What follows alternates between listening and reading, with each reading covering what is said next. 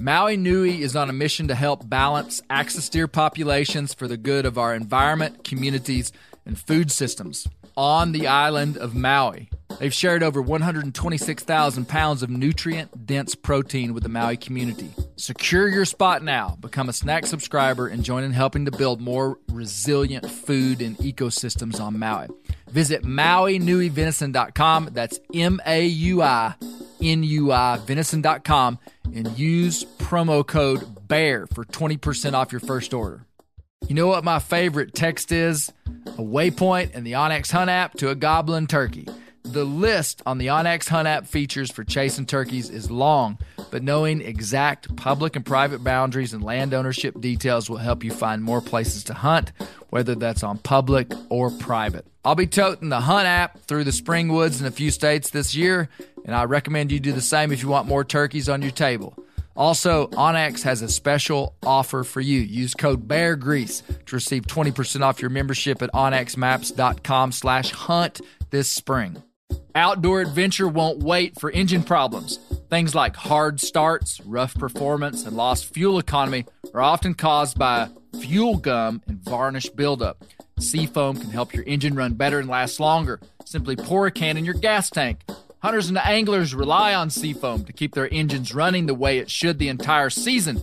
Pick up a can of Seafoam today at your local auto parts store or visit seafoamworks.com to learn more.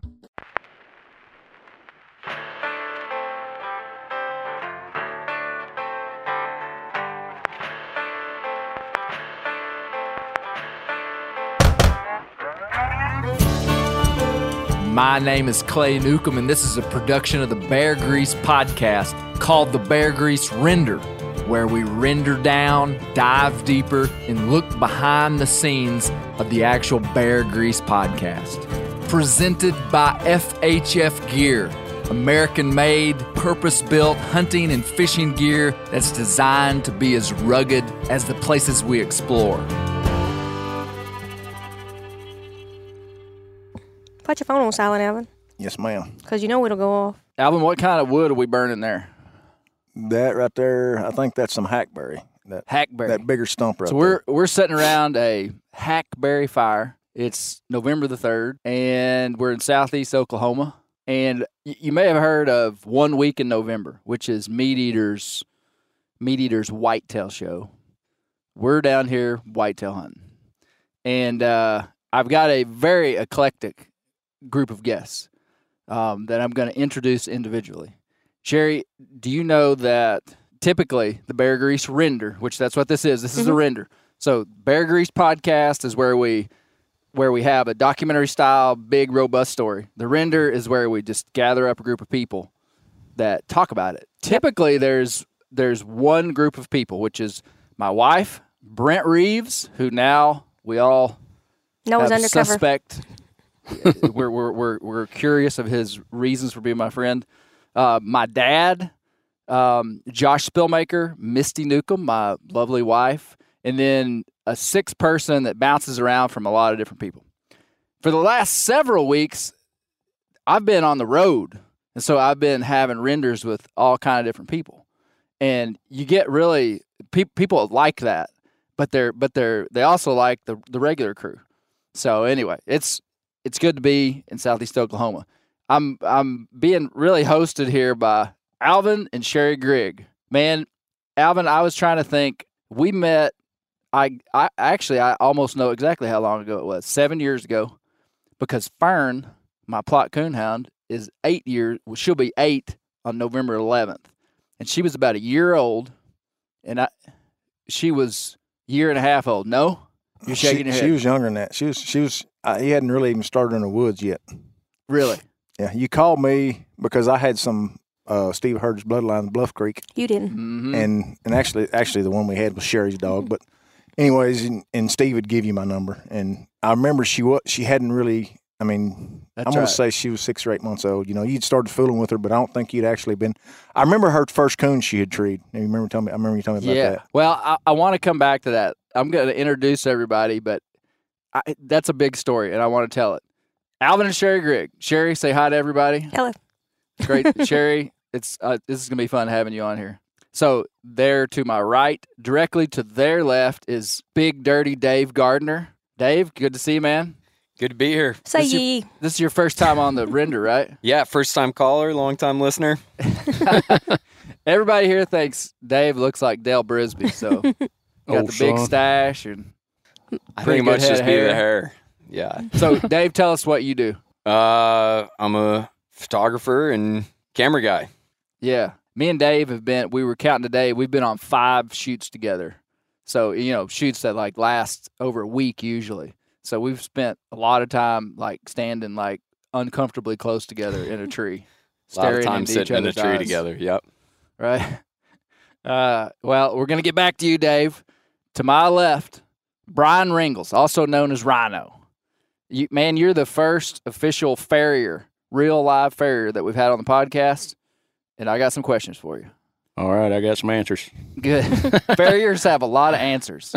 I found that it may not be farriers that are passionate people, but the people that are around farriers and equine people, man, they see you doing anything on a horse or mule hoof, you get a lot of opinions, don't you? Yes, sir, very many. So, how long you been chewing horses? I've been full-time 8 years in this coming February. 8 years. Yeah, Is that a good profession to be in? it's been good to me. Really? I wish I would have started it when I was 25 instead of 35 or 40. But Mhm. Yeah. but yes, it's been real good to me. Yeah. You shoe Alvin's horses? I have in the past, yes. Do you shoe your own horses, Alvin? No, I tried one time. I was going to shoot my own, and all he got was fronts. All I got was fronts. Yeah. Yeah. As far as I made it. Well, we're gonna have to come back to the horseshoeing thing. Mhm. All right, because I got some questions, but I got to finish my introduction. To your left is Brian Jumpy. Yep. Brian, tell us what you do. I'm the Cole County Sheriff.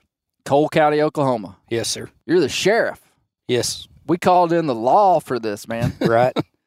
well, Outlaw. Called in the outlaw. Well, we had to call in the law to talk about the outlaws. How long you been sheriff over here? 10 years. Been sheriff for 10 years and been law enforcement for 17 Okay. total. And so, being a sheriff is an elected position. Yes. So you got to be a politician. I'm not too good of a politician, but good enough to win the election.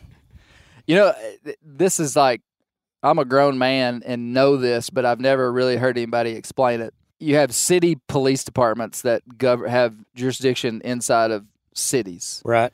And then sheriff departments have jurisdiction inside of counties. Right. And so they're taking care of rural issues and rural people that don't have a specific assignment to a city. Is that right? Right. We also work the city, too. We have jurisdiction in the whole county.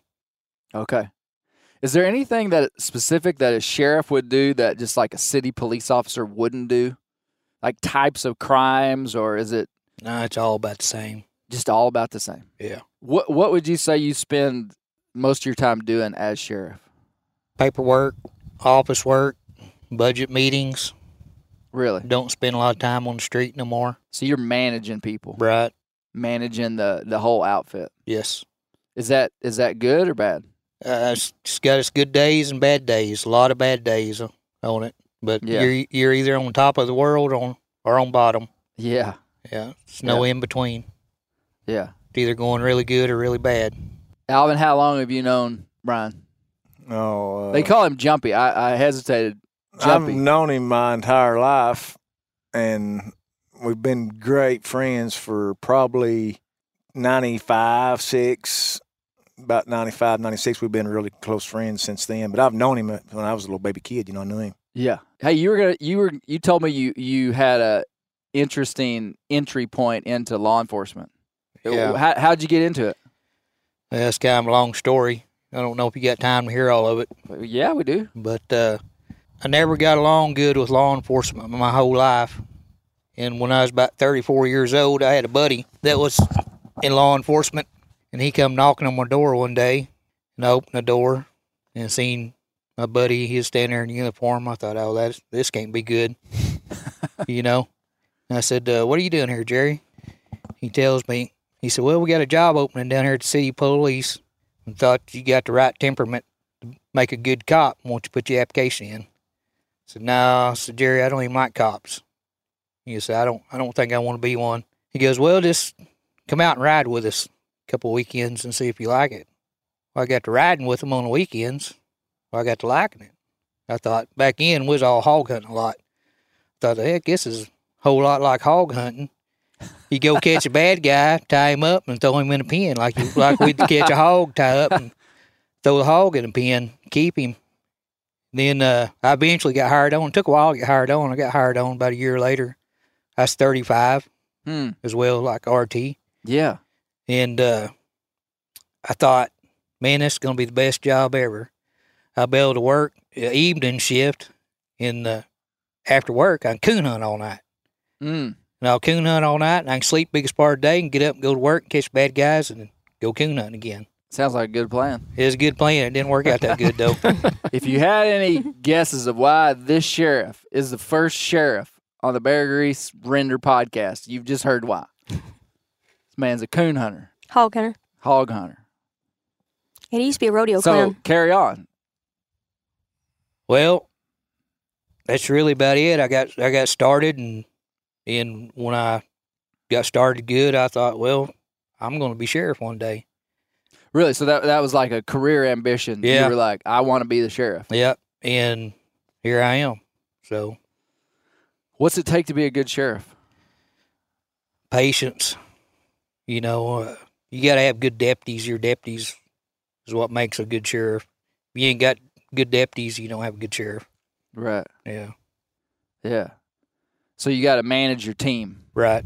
How many deputies do you have here in this county? I usually have about 9. I'm short-handed right now because I've had to get rid of some of them. Yeah. Big Dave, you got any questions for Brian? Any law enforcement questions? Yeah, actually, we were talking about this earlier, Clay. Now, why, if you were to pull somebody over and you're looking at their license and registration, Oh, yeah. would you ask them to come and sit in the front seat of the car with them? Depends on the person.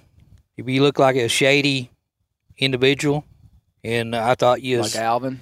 like Alvin, or if I thought you was holding dope or been drinking, I'd invite you back to the car. A lot of To times sit in the car with to you. sit in the car with me. Really? They train you not to do that, but that's a good way to get them in the car and go talking to them. You can smell alcohol on them, or get talking to them, and might have some dope in the pocket. You talk them out of the dope, or Probably get a little more nervous sitting back there with you, don't they? yeah.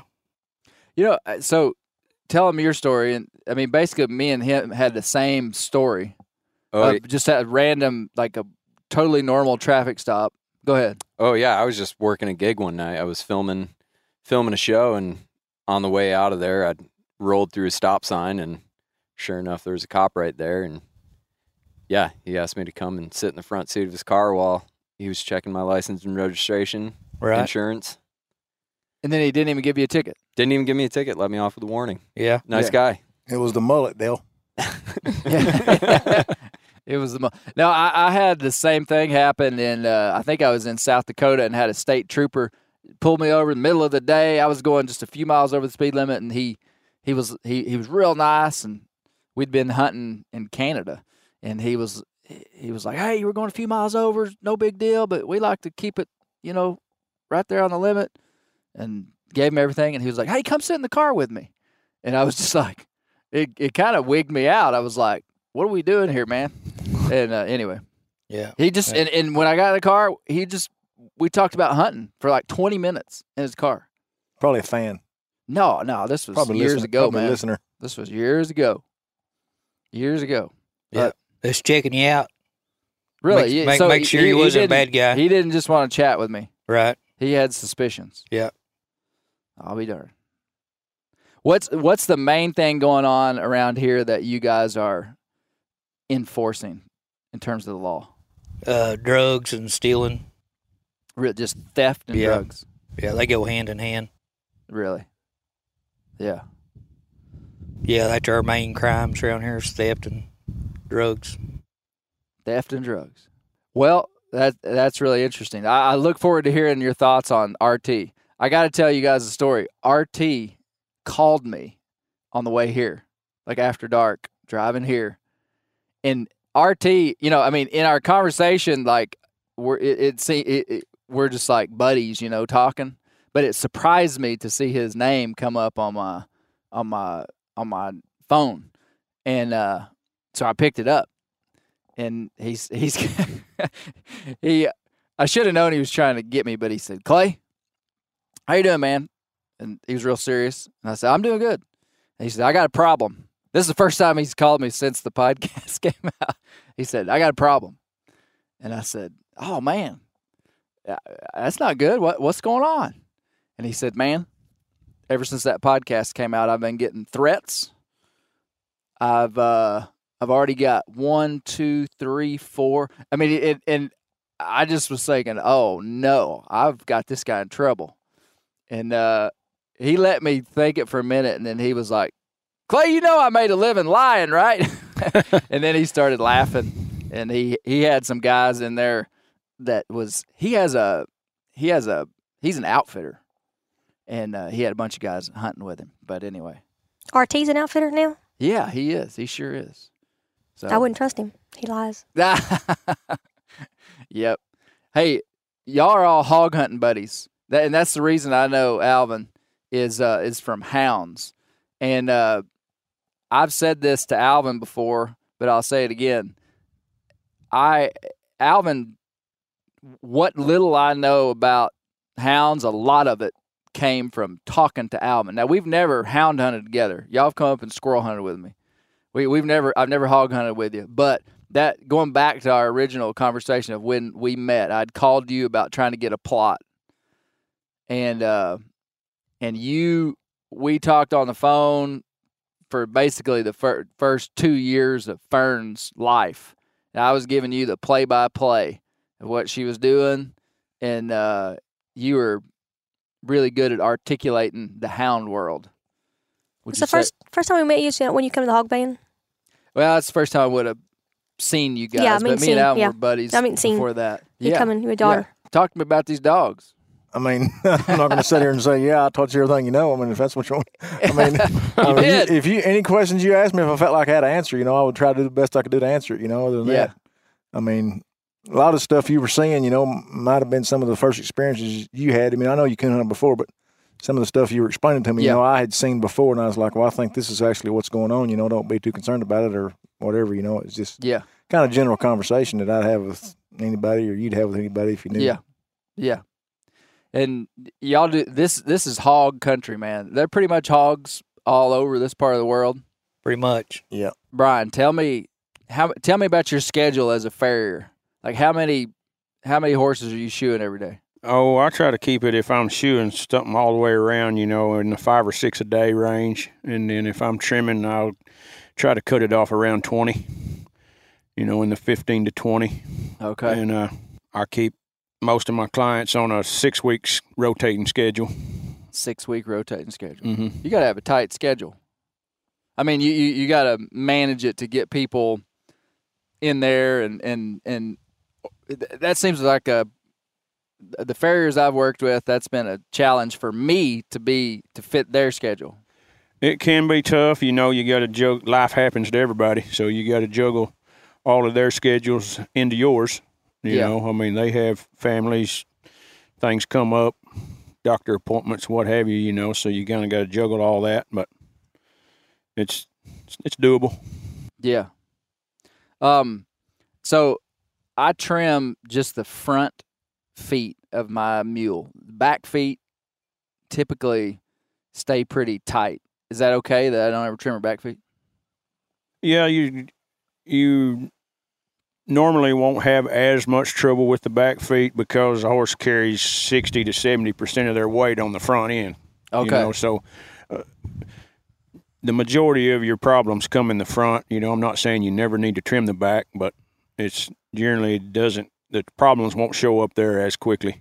Yeah. Yeah. Kind of like the front tires on your truck wearing out before the back tires. Yeah, you buy new tires, you put them on the front and put the old ones on the back. That's right. Just buy 2 at a time. That's right. That's the way y'all do it here? Yeah. Yeah, that's right.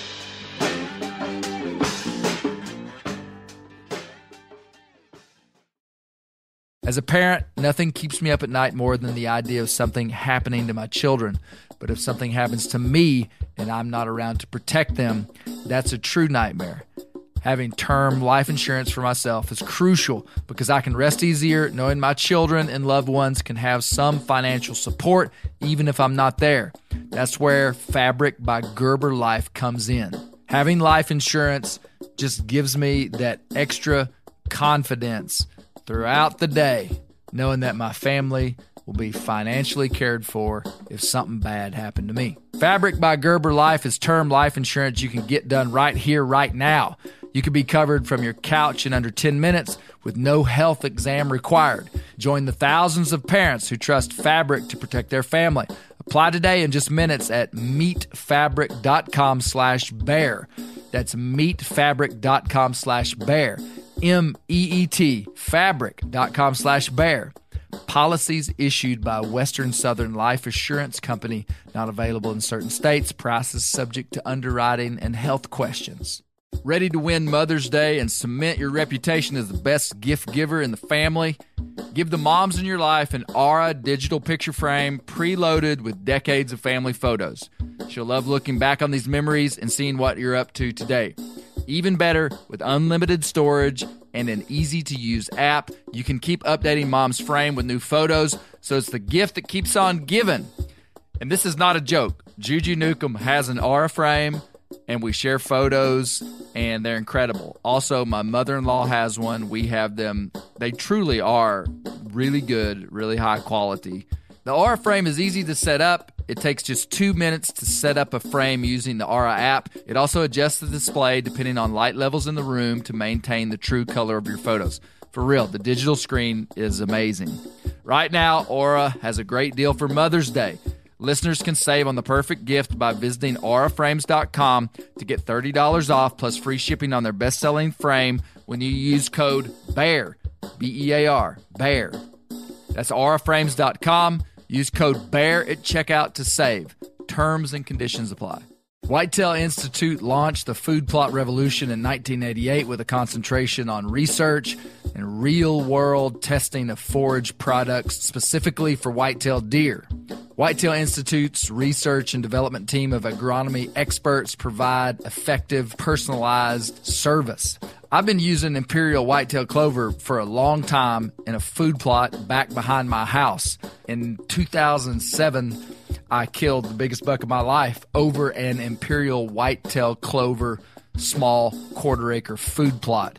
Imperial Whitetail Clover is the only clover scientifically developed through years of selective breeding.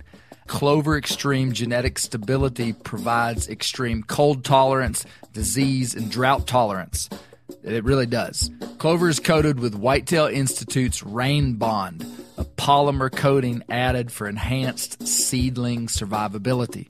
They have an exclusive offer for Bear Grease listeners, 15% off Imperial Clover when you use the code BEAR at whitetailinstitute.com. That's whitetailinstitute.com and use code BEAR for 15% off. Alvin, tell me, and Sherry, never in my life have I heard Sherry Grigg not talk in like a span as long as we've been at here. So, Sherry, I need to hear from you too. There's 2 things that you should never put on social media. 2 things. One of them is anything that has to do with beekeeping. Okay? If you have a beehive, keep it to yourself. All right? They will steal it. No. I mean, no, I don't know if they'll steal it.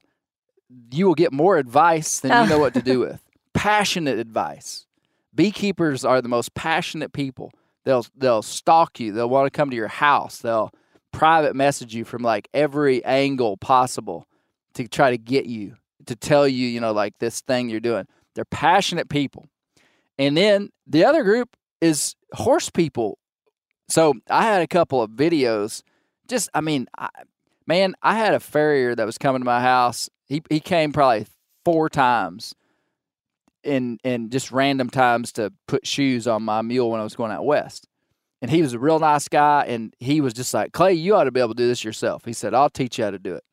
And so he just showed me how to trim her feet and how to put shoes on her a couple of times, and I'd just watch him and ask questions. So ever since then, I've done it myself. Okay. And so I randomly will put a little video up of me trimming Izzy's feet. Right. And it's like the sky fell. People going wild. I need to show you that video to Right. tell me if I'm making a train wreck. Well, she's still sound. She's still going. Yeah. So you're doing something right. There's a little There you button, go. Clay, on social media. You can push block, and you don't have to listen to that crap. You can push block. I hear you. So Sherry, tell me about your dogs. What kind of dogs do you have? Plot hound and a corgi. Plot hound and a corgi. Tell me about your dogs. I love my dogs. They're awesome. What's the bloodline like in your hog hunting with them? What? Tell me about them. A lot of them are bloodline, aren't they? We off across he made a long time ago.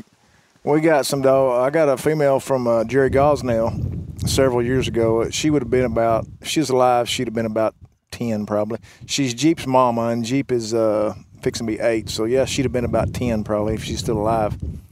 And pretty much everything I got, I mean, we can trace it back to her, you know. I mean, Or Chili. Chili's Jeep's daddy. You know, and we pretty much bred her offspring, you know, to outside males, you know, and then bred them back to our dogs. And some of them's family tree don't fork out too awful good, but it's kind of. That's what you want, though. Well, it's what I think works good. Now, the name of your kennel, what's on the papers of all your plots is, how do you pronounce that? Okanee. Okanee. That's the name of this community. You're at Okanee right now. When it was Indian territory. Yeah, when it was Indian territory, this was called Okanee. And when me and Sherry first moved here, which Moved here. I lived here anyway.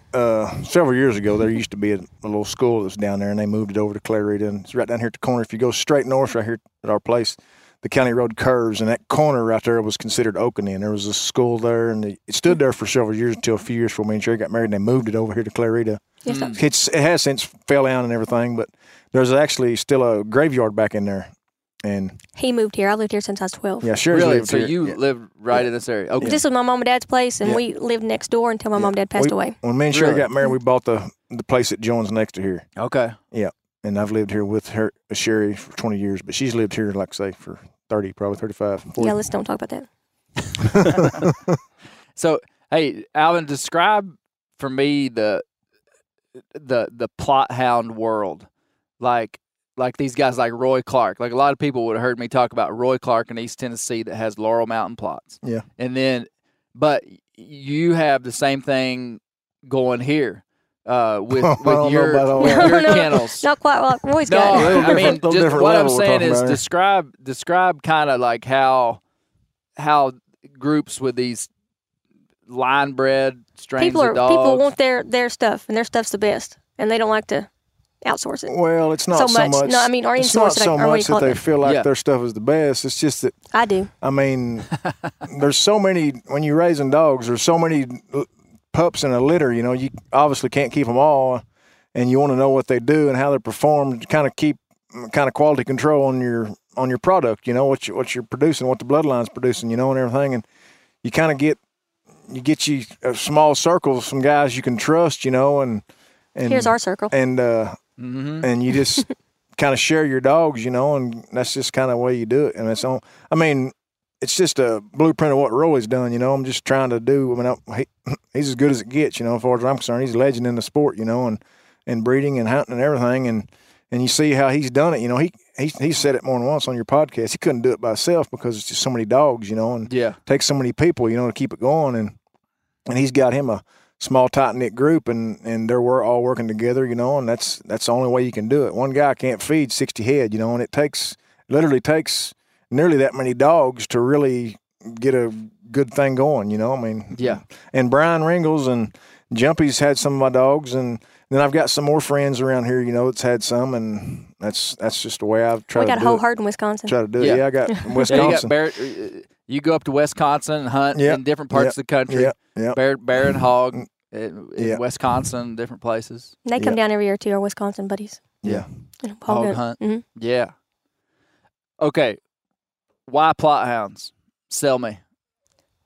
Oh, don't get us started. I Oh, wanted, yeah. I wanted this dog a long time before he did, and he wouldn't get me one until he wanted one. Oh, really? You wanted plot hounds first? Mhm. Really? Yeah, she did. Come on, tell me. I didn't get. And we were out there staying in West Virginia, and he knew. Yeah, she wanted one when I was had cur dogs and crossbred dogs. You know, she always liked the plots, brindle color. You know, and I did too. You know, I mean, Like ears. Did you just like them because of the color? Sherry? I just want a hound. I was raised. My brother coon hunted all my life, yeah, and she likes hounds. I like hounds, and I like it. I think they're pretty. And we was staying out there in West Virginia for a while, and I got to noticing more and more of them out there. Didn't have any idea about them.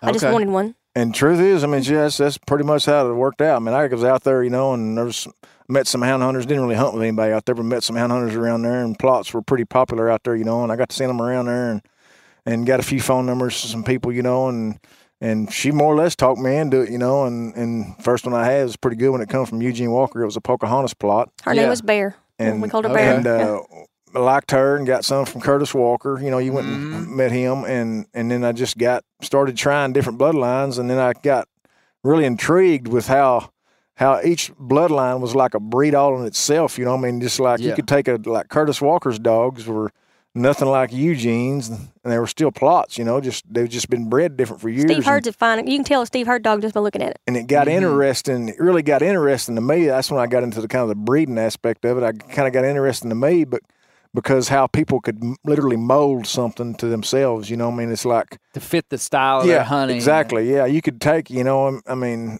it just got interesting, and I just got consumed with it. You know, and it's how it all worked out. Well, you're the one who Sherry started it. Okay. Thank you, Sherry, because I was going to say Alvin is the one that really sold me on plots even after I had one, because I got a plot almost on accident. Steve Hurd and the dog, what was the dog's name? Buster? Gunner. Gunner, yeah. Bearpath Gunner. Bearpath Gunner. First dog that we ever did a legendary bear hound article in for Bear Hunting Magazine, completely coincidentally, was about Steve Hurd's dog, Bearpath Gunner. I mean, just totally random. And I got to know Steve. My kids were the right age. They needed a dog. We had gone years without having a dog, and they were just right for a dog. And so I ended up getting what I believe was a kind of a dog that didn't make the cut for what Steve wanted, to be honest with you. Because I told him, I said, I don't want a dog that hunts real hard. I want one that'll kind of be a pet. And anyway, I get this dog from him, bring it home, 6 months old. He tells me all this dog's going to do. And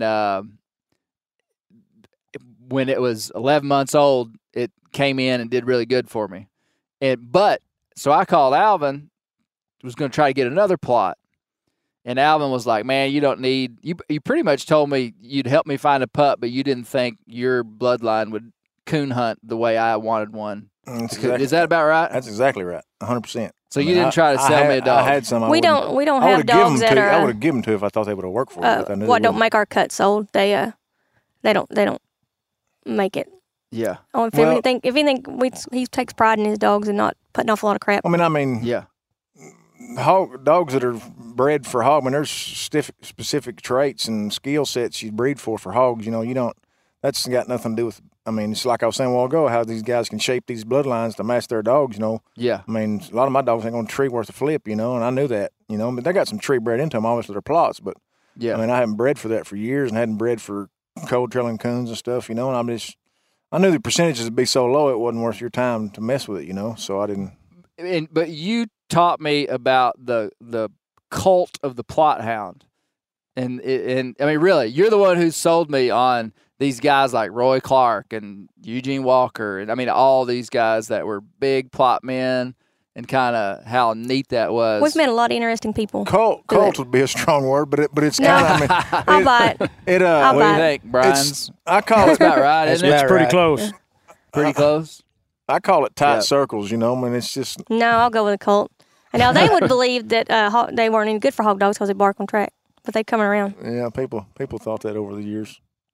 Now, Jumpy, you probably don't like have you ever tried to plot for coon hunting? I have.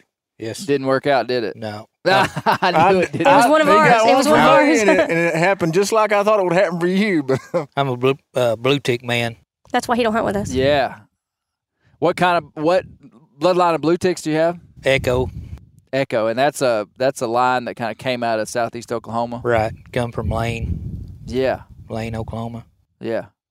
What are their strongest characteristics? Cold nose, move track good tree dogs. I think they're pretty too. Accurate tree dogs. Most Yeah. of them are. Yeah. Yeah. Well, I started with blue ticks when I first started coon hunting, but anyway, I've joined the cult now, so I gotta have plots. I had a guy that I coon hunted a little bit with last year. He really wanted to go with me. He said, and when I got down to it, he said, "Clay, I've never seen a plot tree of coon. I've always wanted to." He hunted with a lot. He hunted with a lot of. I was amazed that people didn't know what one was. We went when I had a signed bull. They were puppies. We took them to a lot of hog bands, and people, what are them plots? They never heard of them. They heard of them after that little series of summer things though, because they went and won a lot They of stuff. did good, huh? They did, and then the next year I went in there, kind of a big head, thinking I was going to win everything, and they were grown dogs then, and they went caught like a bulldog. It was over. Yeah, Straight up, never made a sound, just walked in there and caught.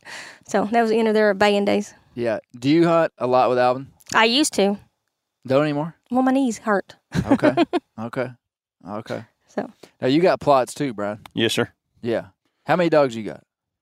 Oh, I'll be feeding 10 or 12 right now, probably. 10 or 12. Some Yeah. coon dogs too, though. Hog Yes. dogs, coon dogs. Right. Yeah. he's got a plethora of Yeah. color out there. I've got my dog yard right now looks like I rated the pound, pretty much. Yeah. I hear you. Dave, you got any dogs? I got one dog. Yeah. What kind? She's an American Classic. What does that even mean? She's a mutt. Yeah. I thought he was going to say a sit you or something like that, and I was going to give you a hard time. I knew he was gonna say like something little. Okay, so you do have a dog. I do. Yeah. Where's Yep. the dog go when you go on these trips, man? Oh, she stays with a friend in Missoula. Oh, okay. Yep. Okay. Hey, did y'all know? Dave reminded me of this today, and he told me not to bring it up. Dave's from New York. Did y'all know that? You're a Yankee. Upstate New York. Yeah, definitely. We're He's not half Whereabouts? bad from Elmira? being from upstate New York, is he? No. That's bottom in it. Yeah, that's downstate. Or How'd you end up in Montana? Speaking of stuff they do up north that we don't get to do down here, Dave killed an elk last week. Hey, I did do that. You did kill an elk Yes, here in I did. Oklahoma. This is Gunny. Dave, why don't you go sit in the truck? Sherry's got a story to tell us. Yeah, Sherry, you killed an elk in Oklahoma. We'll come back to you, Dave, maybe, if we have time. that's fine. When did you kill an elk? It was like their third season, wasn't it? Second or It's probably third about season. 5 years ago, wasn't it? Something like that. Yeah, Or six. they started getting an established herd in certain little pockets of southeastern Oklahoma, and I guess it was. I mean, quote me on any of this stuff, but it's 7 or 8, 10 years ago they started having a season, and we had the property we hunt, which is the property you're hunting now. And you've seen pictures of them. They come through this year on some cameras, but Yeah. there was some in there, and we started entertaining the idea of trying to kill one, Oh, and yeah, and that's and they're it There's a quota. Yeah. Where did they come from? Where did they turn them high out? fence ranch. Right. yeah, it was Oh, literally, they got loose from a Mm-hmm. ranch. Yep. Wow, but now they're regulated by the state. Yeah. The whole Wow. state is cut in 4 quarters. Only in Oklahoma. Yeah. So then, like out west, there's no quota. In And so some of you the places. killed a cow elk out there Mm-hmm. in the quota. That was the last tag. Yeah. Yeah, she was the Yeah. last one. Took We the had quota. you had to call every morning, to make sure the quota's filled. And we had some that was coming around some of our stand sites and on the camera, and she just kept playing cat and mouse with them, And I said, they're going to fill the quota before you get to kill one, And she called that evening, and she said, it's still open. I'm going hunting, which me and Reese went hunting too. We were actually youth hunting. Me and my daughter. It was the first day of youth season, and my daughter had actually killed a doe. And then we'd shot the doe, and then we recovered the doe. And a few minutes, my phone started ringing. And when we're hunting, getting a text message is not nothing unusual. But when you start getting phone calls that good shooting light at the end of the day, something's going on. And I got a cow, and everything. I'm like, where'd you hit her, and everything. And she tells me all this stuff, and she said, I'm gonna get down and look for blood. So here we are tending to a doe, and everything. So I'll go walk to the truck, get the truck, drive down there where the doe's at. By the time I get down there, Sherry's found the cow, And she tells me, she's like, it's such and such, and tells me how to drive right to where she's at. And she's like, how are we going to get out here? I said, I remember she gives me a hard time about this. And I've been around, I'm not an out west guy, but I have been elk hunting out there and seen a cow before. And I mean, me and a couple guys loaded it in the back of a truck. So I was like, man, I can get it up in there, She's like, what? I'm like, hey, I can get it up back of this truck from the drive right there close to it, So I'm driving around talking on the phone, and still thinking I can get this elk in the truck, and I was dead wrong, and she's giving me a hard time about it. I had to end up. How much do you think it weighed? Man, I don't know. He couldn't turn it over by I couldn't himself. flip it over. And he's a big It was man. the lead cow. It was the biggest cow in the group. You know. Yeah, I don't there shoot was little a stuff. there was an immature bull in there, and she was going to shoot either the bull or whatever. You know, it was just kind of whatever. You know, it wasn't once in a lifetime deal. Man, I never killed no No, one. I you was know? after the big Yeah. one. And she was after whatever, you know, but she got a chance to shoot that big cow, and it was the biggest cow in the group. I don't know, 500, 600, I don't know. I mean, Yeah. I really don't know. Big. Too big for me to put in the back of a truck. Too big. Yeah, Yep. I just ruined my daughter's hunt. She said, you just had to up me.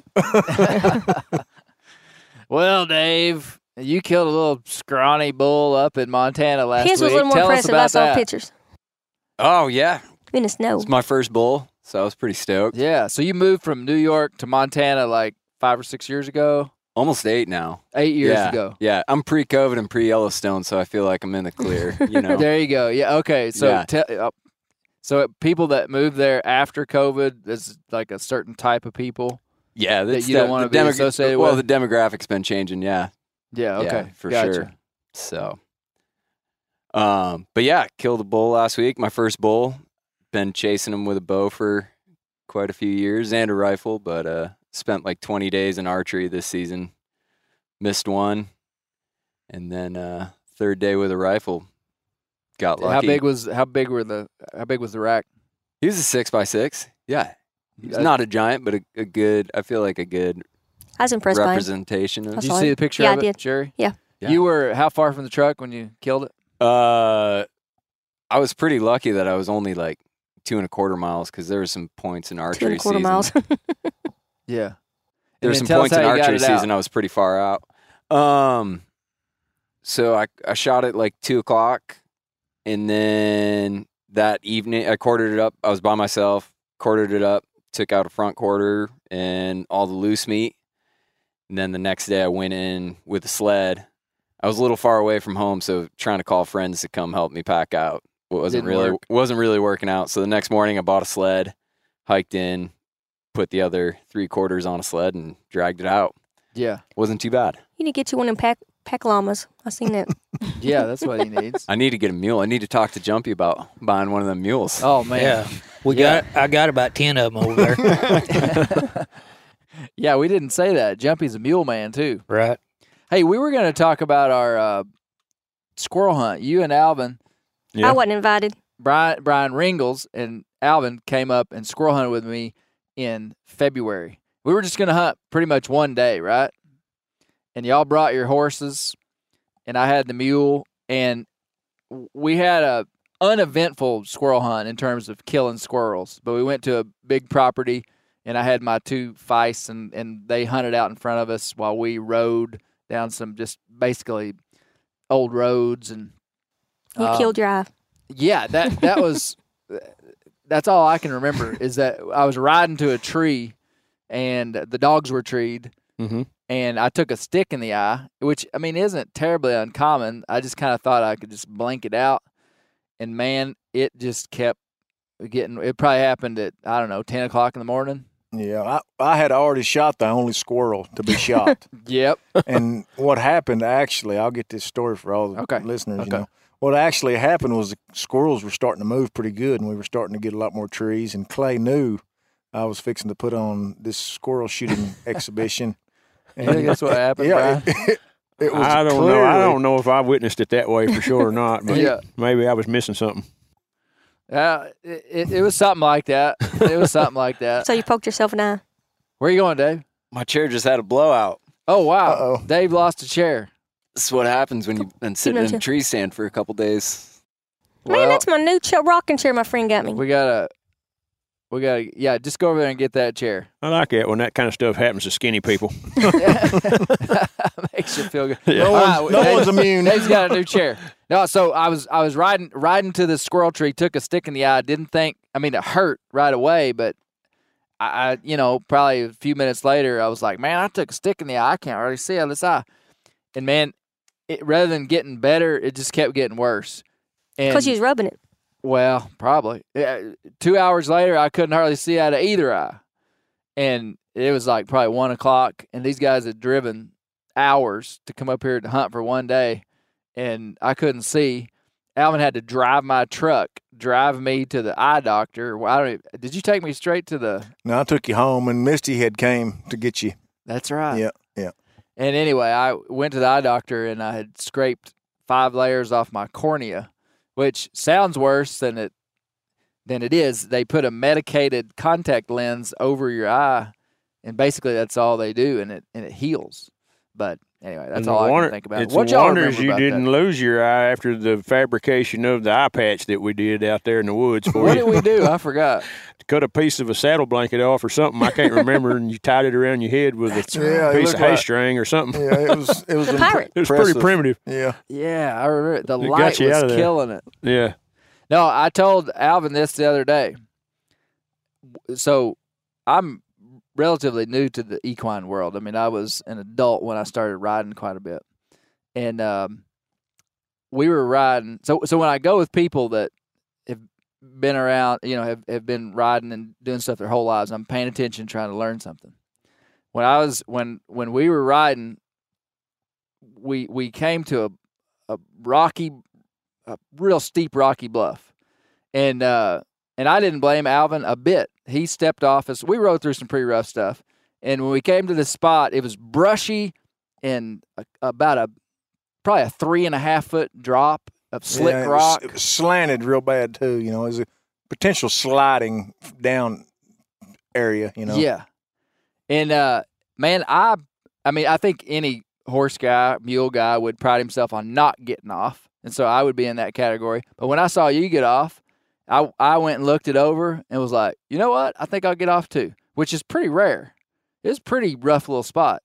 So me and you just led your horse, my mule, down this little deal. And He kayakked off it, didn't he? Brian's coming up behind us on his Mustang. Yeah. And I just know he's about to get off. And he doesn't get off, and he does the man from Snowy River deal off of this thing and leans back, and his back was on the butt of that horse. And I was impressed. I was thoroughly impressed with that you didn't get off your horse. That was probably just pure D laziness on my part. You just didn't want to get off. Tell me about your horse. What kind of horse you got? He's a Mustang out of a range in Nevada is where he come out of. What So I've he got was two. born a wild horse. Is that the Yeah. one you had out here? The paperwork. No. Okay. I've got 2 of them. But the paperwork on him says he was a 4-year-old when they gathered him off the range. Mm. And I've been using him since he was about 10. I bought him already broke from some more guys that had actually been roping calves on him and using him on a ranch. But he's made a nice hunting horse. And he's actually on his way back from New Mexico elk season right now on the second gun season. Some boys borrowed him and took him out there. Really? Yeah. What is there legitimate stuff about what a Mustang would be better at than just a regular horse that had been bred and raised in captivity? I think so. Well, it's just got to do with the same as about you was talking about line breeding the dogs and stuff like that. I mean, they're just the hybrid vigor is there, and the survival of the fittest has been there from natural selection for so long. Is what makes their Tough. gene pool so much different. From the domestic horse that we raise I see. here. Has been so. The So breed, they're actually selecting for characteristics of survival that work for a horse on the range. naturally that happened. Yeah. Yes, to where we've selected for different performance aspects in the quarter horse world or whatever the other Yeah. domestic horse might be. So that's the difference. They're just naturally selected for brains, toughness. They don't have feet problems. They don't have teeth problems. I think Any you of can beat them with being tough. that stuff weeded itself out. Yeah. You can fix a colt's feet with the shoes, but they're born that way. If they don't have right feet, they die. Right. I see what you're saying. Now, that brings up a good question, and we're going to get to talking about RT soon enough, okay? People ask me this, and I don't have a good answer. I like having good answers when people ask me stuff. Today, most modern horses have to be shod, or they'll go lame. I mean, for the most part. Or is that its true statement? Well, depending on their job, that can be a true statement, yes. There's a couple of reasons. This is going to be very broad, but there's a couple of reasons to shoe a horse, and it's going to be either for protection or some type of podiatry that they need to overcome a genetic issue. Okay. And so, yes, most performance horses today have to be shod in some way or another because they kind of let that part of the selection and the breeding be on the back burner for so long. So that's why a wild horse wouldn't have to have had shoes 1,000 years ago, was because he was selected for having good feet.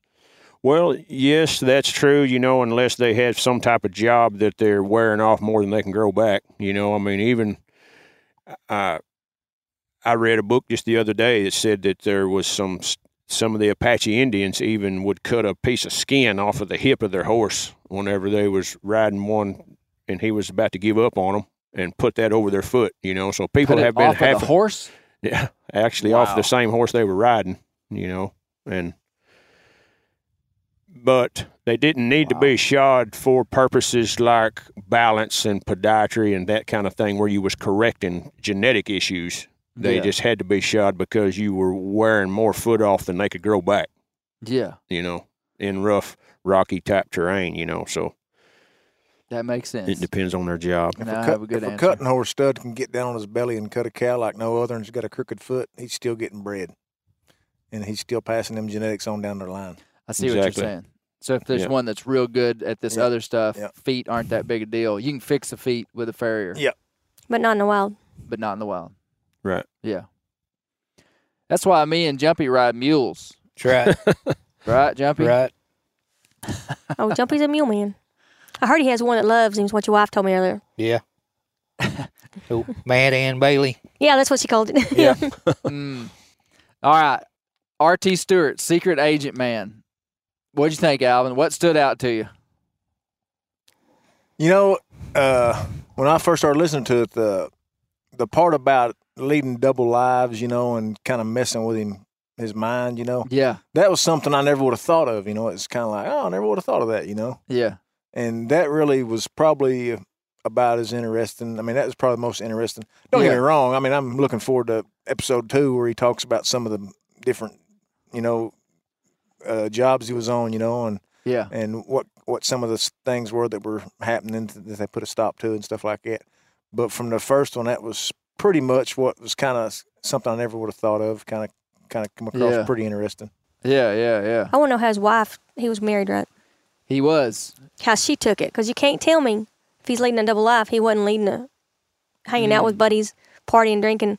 That Well, RT is very open about this stuff. It's in his book, so I feel like I can say this. And he even said it on the podcast. It just didn't make the cut, but like he lost his wife. Well, Okay. he lost his marriage. Yeah. During that time, and he's real open about it, about how he it did affect his marriage. And Big time. I felt sorry for him when he said, I didn't go to graduation and stuff. He didn't get paid Yeah. enough for that. Yeah. And they already say, he regretted he wouldn't do that. He, wouldn't do it again.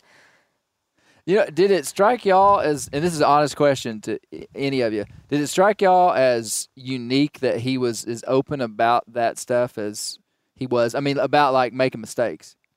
Because, I mean, it seems to me like people, Would hide that. well, or just find a way to justify it or blame it on someone else.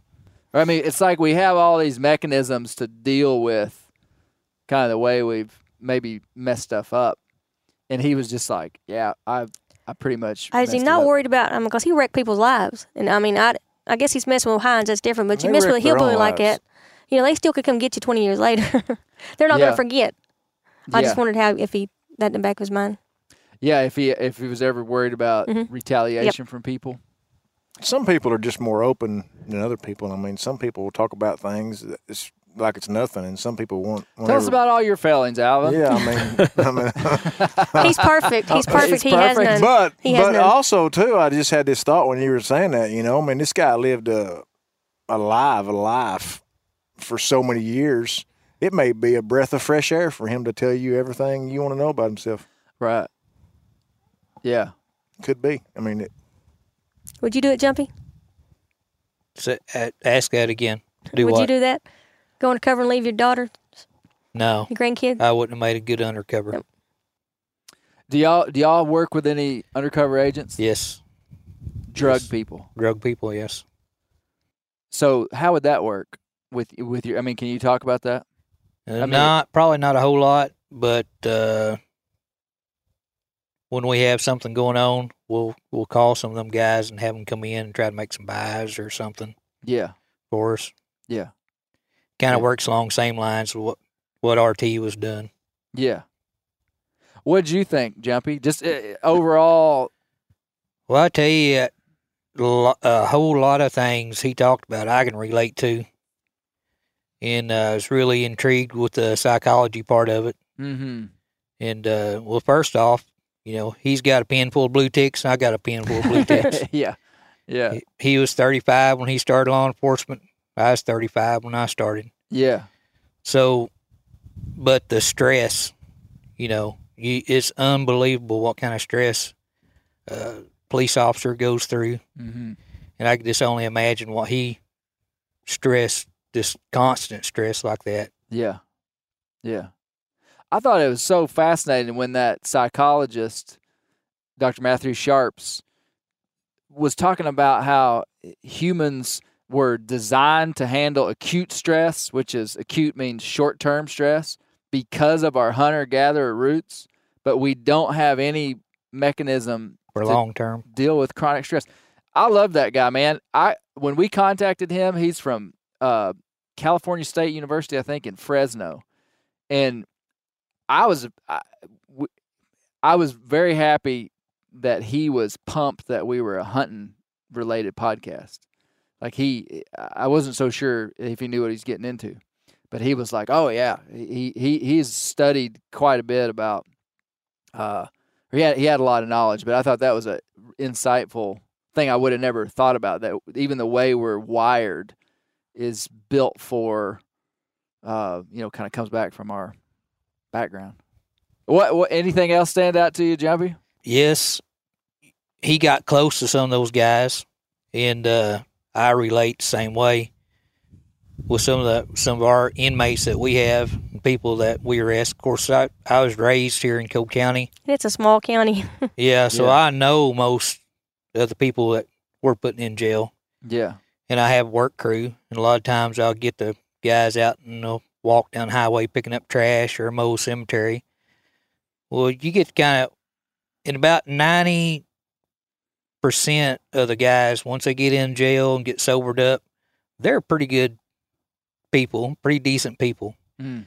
You kind of get a relationship with them, kind of become friends, yeah, and it's easy to get close to them, yeah, to them guys like that. yeah, And I just make it clear with them. Some of the ones we put in jail, they're deer hunters, they're coon hunters, hog hunters, and some of them's just bad people. They're never Yeah. going to get any better. But when they get out, the ones we get close to, they get out and they know they get out there and get to messing up again. That they're not going to get no break or going right back to jail. yeah, yeah. So So you're saying the relationship maybe helps them stay straight in the future? not very many. No. No, they all when they go to jail, get straight. So we're not doing this again. We're not coming back. Most of them's back within a few months. Fall right back in the same crowd. Yeah. Wow. Yeah. If they don't change the company they run with and don't get a job to keep their hands busy, stay out of trouble, they end up right back in jail. Most Yeah. of them do. Not all of them, but most of them do. Yeah. They end up right back in jail. Most Yeah. of them do. Not all of them, but most of them do. Yeah.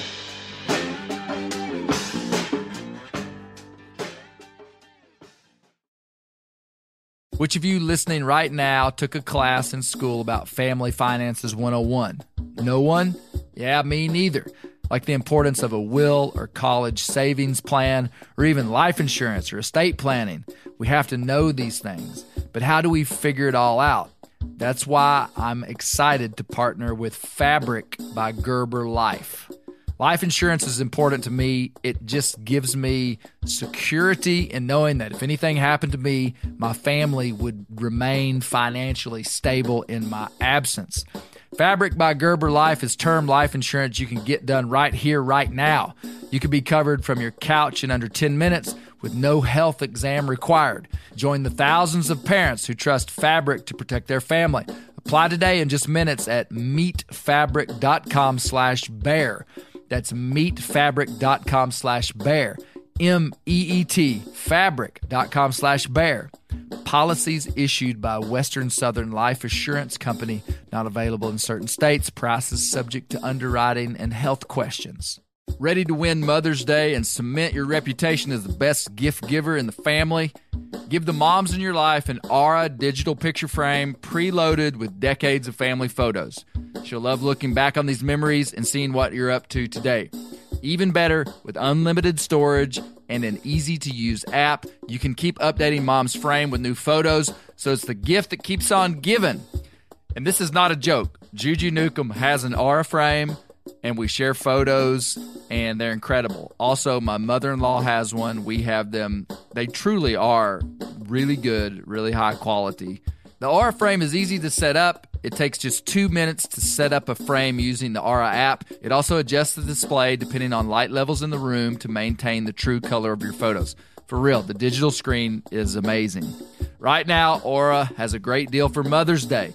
Listeners can save on the perfect gift by visiting auraframes.com to get $30 off plus free shipping on their best-selling frame when you use code BEAR, B-E-A-R, BEAR. That's auraframes.com. Use code BEAR at checkout to save. Terms and conditions apply. Whitetail Institute launched the food plot revolution in 1988 with a concentration on research and real-world testing of forage products specifically for whitetail deer.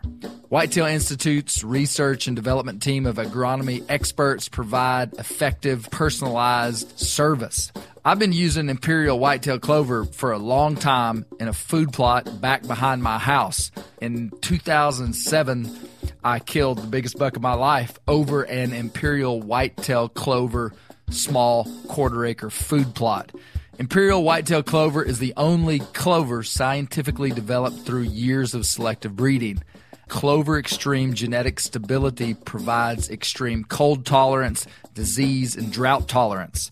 It really does. Clover is coated with Whitetail Institute's Rain Bond, a polymer coating added for enhanced seedling survivability.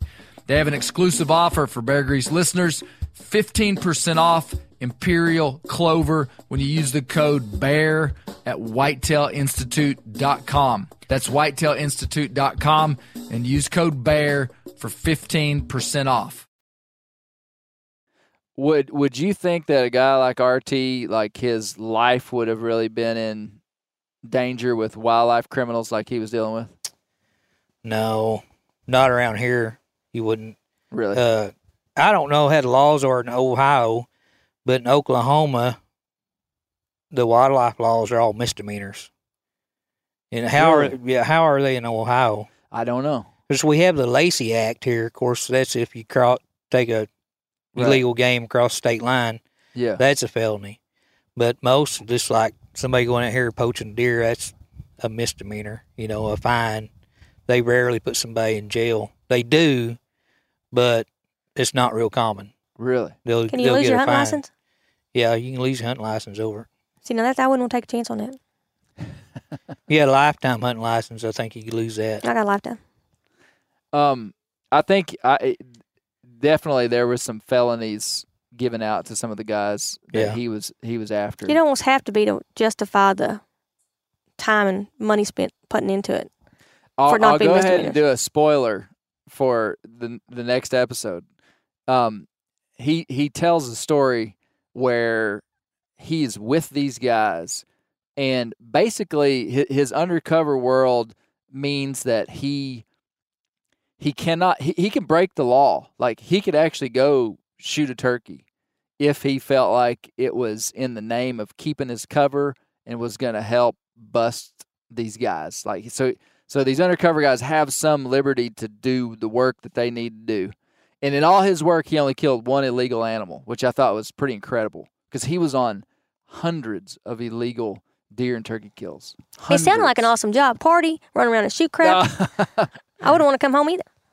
Sherry, you just exposed your deep motivations. No, but he said the one thing that he couldn't do in his undercover position was knowingly commit a felony. And one time he was with these guys and he's driving the poach coach and they go into a gas station and rob it and come back. He's out there pumping gas and has no knowledge of it. And it's a total spoiler. It's just a cool story hearing him tell it, but basically they come back out and they're like, let's go. And he's like, what happened? What's going on? And they had robbed the store. And he turned on his video cameras so that the video would pick up that he didn't know about it. So he was like, man, I had no idea you guys were going to do that. And they were like, well, it just happened. He wanted it because he would have gotten in trouble. And turns out there's a lot of liability with being an undercover agent. He was constantly worried about himself getting in trouble. Right. But the other thing that happened, spoiler alert too, is that he's with these guys one night, and they're plotting to kill a guy that had turned them into the game warden. Like literally, he is overhearing a conversation. So no. It wasn't even that straightforward. He had somehow had his surveillance equipment on, and he overheard the guys in the poach coach talking about how they were going to kill such and such, like had a plan. But he didn't hear it in person. He didn't hear it in person. He goes back and listens to the tape, hears them plotting this murder. But in Ohio, for a conversation to be recorded, at least one person in the conversation has to be aware of what's happening. Does he count as that? No, it wasn't so he submissible. calls his boss and he says, hey, we got a sticky situation. These guys are going to kill this guy. And I know this, but I know this illegally. And so what do we do? And basically the boss was like, we just got to ride it out. And anyway, they ended up not killing the guy. But just constantly finding himself in Over a turkey? pretty wild situations. Yeah. And I mean, they were rough folks, man. Rough folks. I thought I said it early on in the podcast, and it was stuck with me. And I was like, man, he said, and correct me if I heard it wrong, but he said that every person he was investigating at some point in time during the course of the mission or whatever, they had questioned him about, are you undercover? Yeah. Every one of them. And I thought, I mean, first thing I thought was, I mean, if I think you're undercover, you saying no, I'm not is not good enough for me. Yeah. I don't understand I think why. that's why it took 11 months and him doing shady crap to quit saying I crap. guess maybe so. I don't know. I thought, I mean, I can't believe no one figured out. I mean, I guess he's good at what he did, you know? Yeah, I don't know. I mean, you think about it, every single situation, he was the new guy. I mean, just because they didn't know him from childhood. I mean, like literally, he was the new guy. And in every situation, he was deep in with these guys and was going out and poaching with them big time. So, I mean, I think sometimes it was joking. It would just be like, man, I bet RT's a game warden. Dave, what'd you think, man? You said you had some serious thoughts. Well, I have some thoughts. Yeah, I don't know. It seemed I don't know to the extent of what he was catching people doing, but I mean, like you said, he got close to some of these guys, and he knew he was about to ruin their lives. And I don't know, it just seems like going undercover like that for that long, it seems really deceitful. And I imagine most of these situations, these guys were doing crimes far beyond just like shooting some You'd have to turkeys and to go in there and do that. Yeah. That'd be more than that. and deer, but yeah, it just seemed a little. It seemed over intrusive, is what you're saying. Yeah, a little icky almost. Seems cruel almost to go in there and do that. For wildlife violations. I hear you. They're not. I mean, they're not shooting the last rhino or Yeah. Or let me say this: selling drugs. if you read the book, which the book is called "Poachers Were My Prey," and it's a very well written book. Chip Gross, the guy that was on there, he actually wrote the book, and the book is very well written. It's like well done, and all of these, anything RT was called on was pretty major. I mean, for instance, and I won't talk about this. RT doesn't talk about this, but one of the chapters was about poachers from West Virginia that were literally carting for years enormous amounts of deer, turkey, squirrels, any kind of meat that they could get, taking it to Cincinnati, Ohio, to sell to restaurants. Really? And, yeah. Oh, that's not legal. Yeah. Normally you got to pay extra for that kind And of so thing. RT goes there, and he's like, these guys are selling to these people, and they, he infiltrates, and like it's like this super underground thing, and basically they were putting it in stir fry, for real, the whole chapter about it. Like that's pretty serious, Yeah. And then the other guys, like when he got the guy he talks about that he got so close to, those guys he worked that case for like 17 months. RT himself was on with one guy was on. He couldn't even remember how many turkeys before season that guy poached. He said, probably around, he said between 40 and 60. What'd they do with them? I don't know. I mean, that's a lot of turkeys in one season for one guy. Because A lot of turkeys. I mean, that's pretty serious stuff. So that's why they're going to that extent. But, they're not trying to catch a guy out here that's, trying to feed his shooting over family. his limit of squirrels. you Yeah. know. Yeah. I guess it's trying to get the bigger guy and probably take down more people, but I don't understand how you can go along with 40 to 60 turkey kills. Right. At some point in time, this is what we're trying to stop. Well, and he talks about that, and all that stuff is like very much on their minds. And what they were doing was, they had, by the time he was going after one guy, and by the time he was done, they had 26 people that were deeply involved in this that he had evidence on. And so, like, maybe they've got this guy, but they're still working on this guy, and the sting has to come down at one time. So they say, hey, man, we need 2 more months. And during that 2-month time, he's got to maintain his cover and do his stuff. And he actually said that. He said there came a point when we just had to say, okay, enough is enough. For the people of Ohio, we got to bring this down. So if you read his book, he's going to explain all this. He explains it all. Because I'm going to have to read it because I just can't wrap my mind around all that for...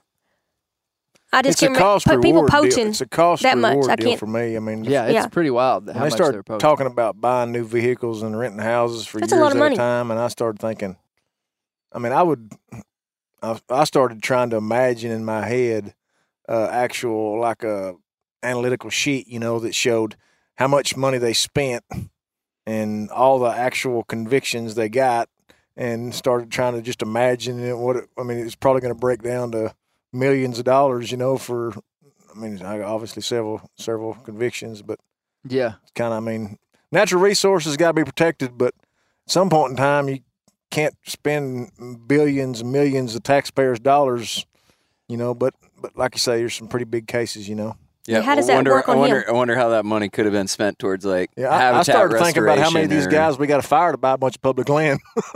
Yeah. Well, those are legitimate questions. I think, first of all, back in the 90s, I think they were on such shoestring budgets. The actual money that they spent on these things was relatively small, But I think wildlife enforcement over the years, it's almost like, what do they say? There's some if people know that that's going on and that they're seeing people go to jail and get felonies for stuff, deterring a lot, it's like having an unhunted populations of grizzlies in the West. They get super aggressive because there's no penalty for doing bad. When there's a penalty for doing bad, it kind of filters through the whole system. That's the way I think about undercover. Is that? That's pretty close. Yeah. Yeah. Just because, if all I have to do is dodge a guy in a uniform, maybe that's, there's ways to do that. It's a game. even Russ Arthur, the Forest Service agent who interviewed Louisdale worked on Louisdale and Charlie Edwards, the first thing he said to me is, he said, Clay, how hard is it for a single poacher to evade one man that has to cover 7 counties? Basically he was like, it's not hard to get away with breaking the law. And so anyway, the undercover thing though kind of filters out, and it's like, holy smokes, we better be watching ourselves. Yeah. How bad did that bother him, knowing that he was putting these men in jail for stuff that he was doing right along with them? Well, I think that's just part of the job. It's kind of like, does a bull rider get upset when they get hurt? It's like, well, they ride bulls. Yeah. I think that's just part of the deal, it would bother me that you're no better than them to a sense, because you're going along with it. Well, and that's kind of what I built up in the thing, is that, like, it's an odd philosophical and ethical position to go and break the law in the name of the good guys. Yeah. Yeah. This undercover agent deal being a deterrent, like you're explaining, that makes great sense. But I had a thought on that right there. It's originally it basically blows your cover. You know what I'm saying? Once you make a bust, once a big bust happens in Southeast Ohio, you're not infiltrating no more poaching rings in that area for a long, long time. It's just big news. Everyone knows the undercover, and it comes out in news stories. How many years they had involved. Well, and there's poaching rings that probably just helped them. Which you got one of them. I guess if you read the book, and there's no way that an hour podcast is going to give you all the details of this book. Here's the way it would go down: is a lot of times they wouldn't. Well, this doesn't directly answer your question. I see what you're saying, but as far as RT goes, he was able to work in the same general kind of Southeast Ohio for his whole career, because sometimes they didn't even know who the undercover guy was. Yeah, it was before social media and stuff. I don't think you can buy that now, because you can reverse image search and find anything. Yeah, there would be. If you wanted to, every platform of social media available that people's looking at 24 hours a day, 7 days a week nowadays, it'd be blowed all over it, and it would be. Well, if someone didn't read a newspaper back then, never heard about it. They might not even know. They would just be like, "You remember that Bob Thomas guy? He was my neighbor for 2 years, and then he moved." So back did he come out not always at the trial? Yeah, but not always. What I'm saying is, they don't necessarily have to know who it is. They just have to know that we got to be careful. Yeah, they're using undercover agents now, and therefore no one's safe. Even if they're not infiltrating that group of people, because they're aware now. The other thing that I learned in this is that they're also what they call, I think they call it witting informants. Does that phrase make sense, Jumpy? Where if you were a bad poacher and there was somebody close to you that got arrested, they could come to him and make a plea deal with him if they'll help catch this guy. So you could have a witting informant, which means an informant that is working along with the undercovers. So it could be your best friend. Yeah. But it's not a good life when everybody finds out about it, though. No, it's not. It's a dangerous one. Yeah. There's a lot of, and he goes through the law, like in the book, kind of like how stuff legally works. It's pretty interesting. But my question is, could RT catch Louisdale? I don't think so. Good question. I don't think so. Man, he's like the ghost coon. You ain't catching him.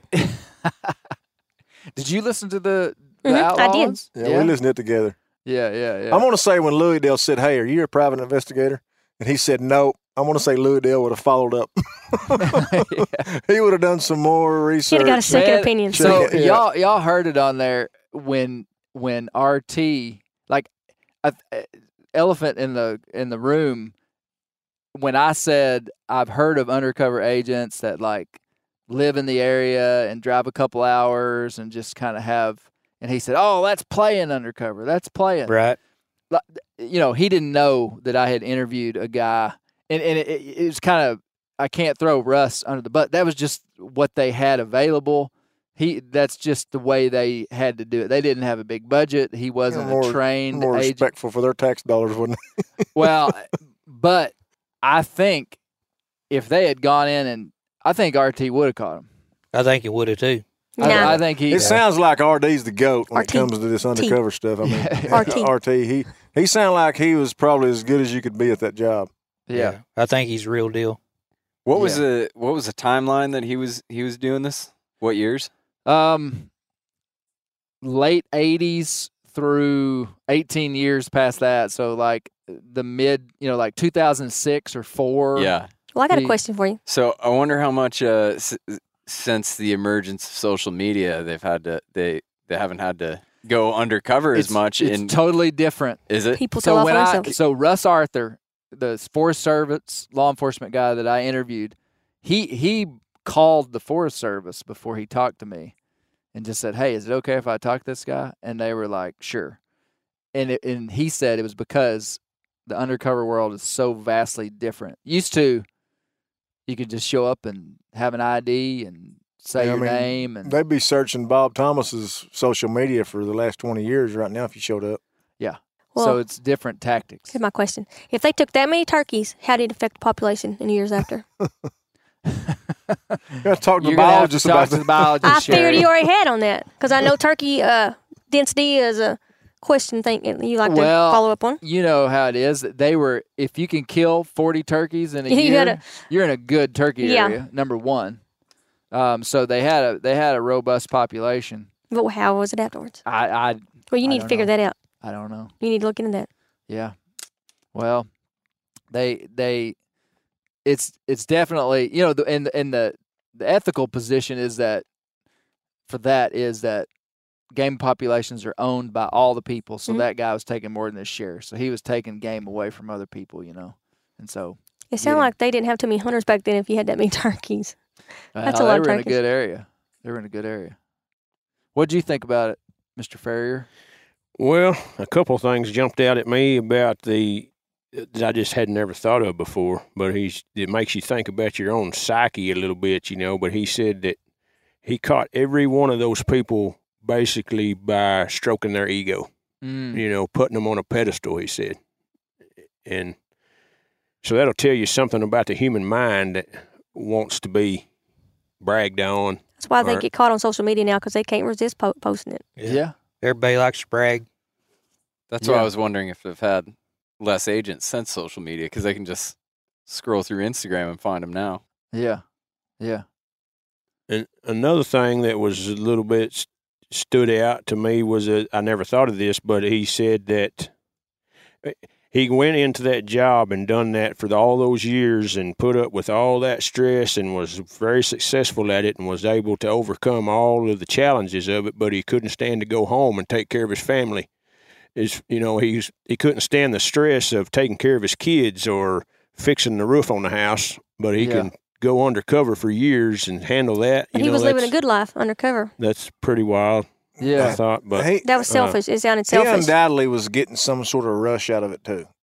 Yeah. It was like it probably wouldn't affect everyone the same way, but undoubtedly he may not say it and he may not even realize it, but he undoubtedly was getting some sort of adrenaline rush. I mean, yeah. He had no cares. I'm not trying to nothing. say he's a bad guy or nothing. I'm just saying it was probably like his fuel. Well, he talks about it, and it's hard. I talked to him for almost 4 hours, and y'all heard 30 minutes of it. The podcast was an hour long, but you actually heard RT talking for 30 minutes. So I mean, like he went into that. Oh, he was like absolute adrenaline rush. He said constantly. He said you walk into a new house with a guy, and you don't know what's about to happen, and at any second your cover could be blown. He said it's just constant fight or flight, and he thrived on that. Yeah, I'm going to say it was more that than it was. I mean, I'm not trying to defend a guy or nothing, but, I mean, it was probably more that, enjoying that adrenaline rush than it was actually, not being neglected, I mean, he let on like he's neglecting his house and his family and everything, Yeah. but it probably he was neglecting it, but he wasn't neglecting it because he was a bad guy. He was neglecting it because this rush and this adrenaline rush was drawing him back so hard, you know. As a Yeah. mama, I mean- I can't see anything that would take you from your kids, though. I've made a Yeah. comment Leaving them about like that, I when couldn't. me and Sherry first got married. I mean, this is as irresponsible as it gets. I remember quitting jobs to deer hunt. Now, how stupid is that? You know what I'm saying? Yeah. I mean, that's ridiculous. I mean, it don't make me a bad person, I mean, Just a little bit. but some things, I mean, sometimes you let things draw you Yeah, away from your absolutely. responsibilities, Is that why you Absolutely. But he don't? didn't leave us. Is that why you don't deer hunt anymore? I do the hunting now. Yeah. But yeah, I couldn't see leaving my kids for that long. That would break Yeah. my heart. Yeah. Yeah. There would be no adrenaline. That'd be almost like the druggies that say they can't get off of drugs for their kids' sake because they like that high too much. I'm not He was saying addicted. I'm not no, I'm saying saying it's he good or is. bad. He is like addicted to the high if he can leave his kids that long almost. Right. Sure. I was really glad to hear him say that, and the way he said it, I believed him. He said he has a really strong relationship with his kids now. I'd like to question his kids and see how old were they? And, and I bet they've got some stories that he don't want to hear. Oh yeah. As adults, I'm they may sure. understand it, I'm sure. but when they were little, I bet they didn't. Oh yeah, yeah. And I think that's where it felt to me like he's taking responsibility for that now. Yeah. And that's good. I mean, that takes a lot to say that I neglected my kids and I missed this, and this, Yeah. and he admits it wasn't worth it. Yeah. I yeah. caught myself all throughout that thinking, man, that'd be a pretty cool job. You know And when then you all of a said you sudden got on there'd me? be parts like, oh man, I couldn't do that. Yeah. And it's just I was back and forth, and I'd be like, oh, it sounded like it'd be, right down my alley, and then all of a sudden, oh, I couldn't do that, And Yeah. it's just so it's kind of one of them deals, I mean, I'm sure there's things about it he didn't like, throughout all that, but all in all, it suited him to a T, and he's actually pretty daggum good at it. Yeah. Yeah. But How long was he in law enforcement before he retired? He worked 18 years undercover, but I think he was a couple of years as a uniform. Well, I know for sure a couple of years as a uniformed officer before that. So About 20 years. 20 So, plus. Yeah. Yeah. Yeah. That's a lot of stress. 20 years would be a lot of stress. How long are you going on? 17. 17. Yeah. he deals with a lot of stress. I deal with a lot of stress. He can't please everybody. Nonstop. Yeah. Now, are you gonna run for sheriff next election? Yeah, we'll just see what Can we happens. talk about between- that? We'll just see what happens between now and then. Do you need us to help you with your campaign on bear grease? Oh, yeah. When is it? Is it next year? Nah, it's still a couple years away. It'd be a year and a half actually. Jumpy, I think. with your credentials, you would be the only sheriff at this time in North America that I know that we could put the whole bear grease brand behind to get Yeah, reelected. that's awesome. So He's a with very the blue good sheriff. ticks, the mules, Brian, were you had two great points there. Were those? Do you have anything else to say? Well, I just had a question in my mind. I wonder, I'm not taking nothing away from the guy, but how good would he have been without those informants? His whole career Oh, was yeah. set up on the informant thing, Absolutely. And I know you got to have them Had a good do- team. Had a good team to didn't he? do that job. yeah. And you know But- what? Those guys, when you're with him, and this is just stuff that couldn't. He talked about his boss and all the people around him. He gave a lot of credit to other people. He really did. On the podcast, it's like I wanted to talk about how great he was. Yeah. But is that what you're saying? Just like he was around a team of people? Well, yeah, that, and then the If somebody people wasn't that snitching, he couldn't do it. right. If it wasn't for the scumbag that would throw his own mama in front of a train to get out of trouble, he might Oh, not I have see could have what got you're- some of those convictions. I see what you're saying. But he also had a good close knit team, like you're saying, on his side too. Yeah. No doubt about that. Yeah. But that just goes back to me. I'm not trying to toot my own horn, but I put a lot of stock in honesty, and whenever a guy stands up and says that it's pretty much all propped up on a lie, then I got my guard up, Yeah. But I would be all for whatever tactics he had to use if he was out there catching somebody that was mistreating little kids or raping women or something like that, So Yeah. I had a little bit of a question there about that. So you felt like it was a little too much, kind of like Dave, a little too much force for something. I don't think Like we can what wrap he our did. mind I around th- anybody I th- poaching like that. I think You know? Dave and Brian both. I mirror what they're thinking too. It's it was a little extreme, but it's just like what Sherry just said is a great point. I can't wrap my mind around A poaching ring like how that. bad something could be in a poaching world. I don't know. yeah. Yeah. And I imagine too, if they're poaching that bad, then like you said, they held up gas stations. They're They were plotting willing to to kill a somebody. guy, I mean, they're yeah. different. Oh, and I came to him to talk about wildlife stuff. Almost everything involved drugs, and I mean they were getting convictions for everything. Like he was law enforcement, so he didn't have just jurisdiction over a guy killing an illegal turkey. If that guy's selling drugs or if this guy's doing whatever. And that just blows my mind how this guy got inside with these guys and talked his way out of drinking and driving. He wasn't supposed to drink and drive, and didn't need to drink and drive. And they're obviously probably doing drugs around him not doing any drugs. I mean, how do you fit in with these scumbags, Well, they said on there like he'd show up with big horns and stuff like that and turkey fans that he got from the DNR. I so bad want to give the biggest spoiler. Okay. We're going to listen. Spoiler alert. I'm not going to tell the whole thing. RT is on the stand. He's in court. Looking at these people? All 26 minus one of the guys that he is about to it's so complicated. It'll give it all away. Basically, they ask him the defense thinks they can some get stuff on RT him. Yeah. on drinking and drugs, and they straight up ask him, "Were you ever drunk with this man?" And it's so good to hear RT tell it. I can't tell it, but he told him the truth. And then he said, "Have you ever done drugs with this man?" RT tells the truth. Anyway, it was incredible the way he did it. And I'll tell you afterwards. I got to leave it as a shocker for everybody else. That's in the next episode. But he navigated through all kind of wild stuff. All kind of wild stuff. It would have been a wild life to live. I know. It's pretty interesting. Yeah. That's what I said. I mean, it'd be a lot of fun. Well, hey, we've been going a while here. Closing thoughts. Hey, okay. There is a set of shed antlers right over there. How big are those horns, Alvin? 199. 196. I don't know. Is it a 25-point buck? How many points? I never even counted them. A buddy of mine scored them, but I've never even counted them. Giant set of non-typical antlers that were found over here somewhere. 7 miles. And 7 tell miles. me what the guy said that you showed those to while you were working. My give us the full version. My brother-in-law found the 3 first sets. match set at the ranch house. In the feed yard. Brought them over to us, and I was like, whoa, I know quite a bit about deer horns, and I was like, them are not normal, and they were like 170 inches, and the next year he finds a single, and then never did find the other one. They're right behind the ranch house, like coming up behind the ranch house. He's finding Got them the troughs. when he's feeding. He's not looking for sheds, it just.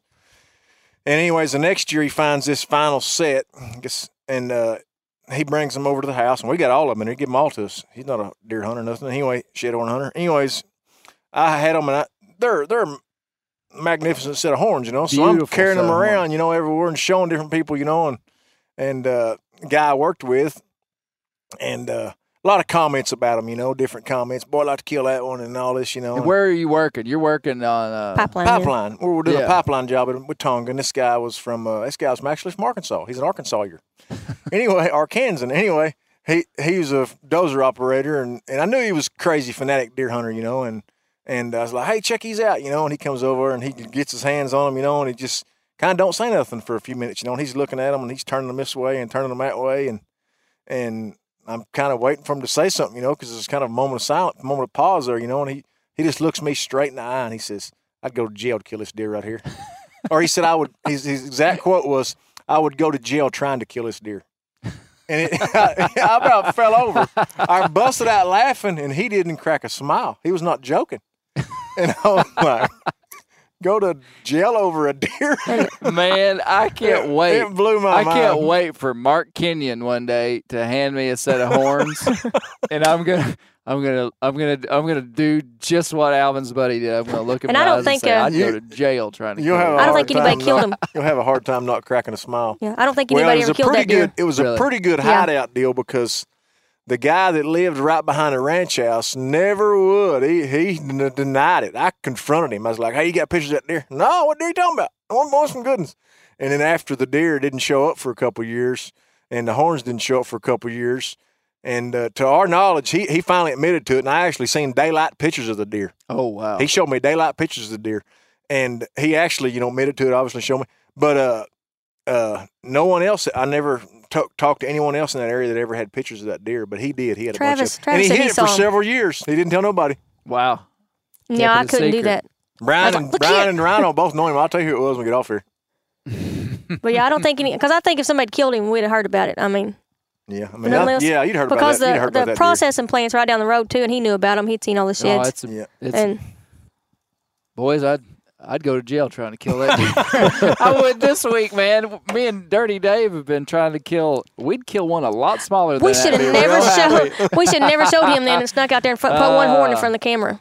Well, hey, it's been fun having all you guys on. Jumpy, Yes, sir. you're a big Bear Grease man. Do you Yes. listen to most Bear Grease podcasts? Several times over. Yeah. Probably your biggest fan. He needs Well, autographs hat. Right on. You want my man. hat? He got me a hat. You want my hat? Right on. He'll autograph it for me. Well, I appreciate it. I do. I appreciate it. She's got my hat on. No, I don't. I got had mine that on. put up. I was saving it. Oh, Got the Bear Grease hat. Not Closing thoughts, anybody? RT, this is your Um, last chance to say anything about RT Stewart. if he I'm needs an looking forward to assistant, the I will next take one. I that mean, job. I don't. Sherry, you can't be an undercover agent. I don't listen as much It as I upset listen Alvin. to the stuff that when I flip through your podcast real there. If it looks interesting, I'll listen. I'm not a faithful listener, but I'm really Yes, yeah, looking he is. forward to this next one. I really am. I kind of want to hear the rest of this stuff. Yeah. Big Dirty Dave. I'm excited to hear more. Yeah. Yeah. And I'm crossing my fingers. Do you have we friends? get a buck even close to that size walking in Oh, front of us I would tomorrow. I'd kill a buck with just the amount of inches off of one side of his antler. Absolutely. I should have known you as a Yankee. You're wearing Crocs. Oh, Dave's got Crocs. Oh, wow. Way to go, Dave. Just Well, take my the vibe feet- right out of that. Rhino wears them too. Crocs and socks. Uh-oh. Crocs and socks, the farrier? Not On to the work. boat. On the boat. On the boat. On the boat. Well, thank you guys so much. Been a pleasure. And yeah, this is the first podcast we've done in Southeast Oklahoma. So Around the campfire. this is good. This is good.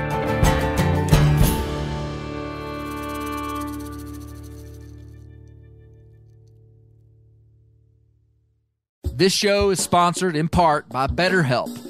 Around New Year's, we get obsessed with how to change ourselves instead of just expanding on what we've already done right. Maybe you finally organized one part of your space and you want to tackle another. Or maybe you're taking your supplements every morning and now you actually want to eat breakfast. In the last year, I've been more diligent about going to the gym on a regimented schedule, and it's made a lot of difference in my life. Therapy helps you find your strengths so that you can ditch the extreme resolutions and make changes that really stick. Therapy is helpful for learning positive coping skills and how to set boundaries. It empowers you to be the best version of yourself. It isn't just for those who've experienced major trauma. If you're thinking about starting therapy, give BetterHelp a try. It's entirely online, designed to be convenient, flexible, and suited to your schedule. Just fill out a brief questionnaire to get matched with a licensed therapist and switch therapists at any time for no additional charge. Celebrate the progress you've already made. Visit BetterHelp.com/Grease today to get 10% off your first month. That's BetterHelp.com/Grease. Outdoor adventure won't wait for engine problems. Things like hard starts, rough performance, and lost fuel economy are often caused by fuel gum and varnish buildup. Seafoam can help your engine run better and last longer. Simply pour a can in your gas tank, Hunters and anglers rely on Seafoam to keep their engines running the way it should the entire season.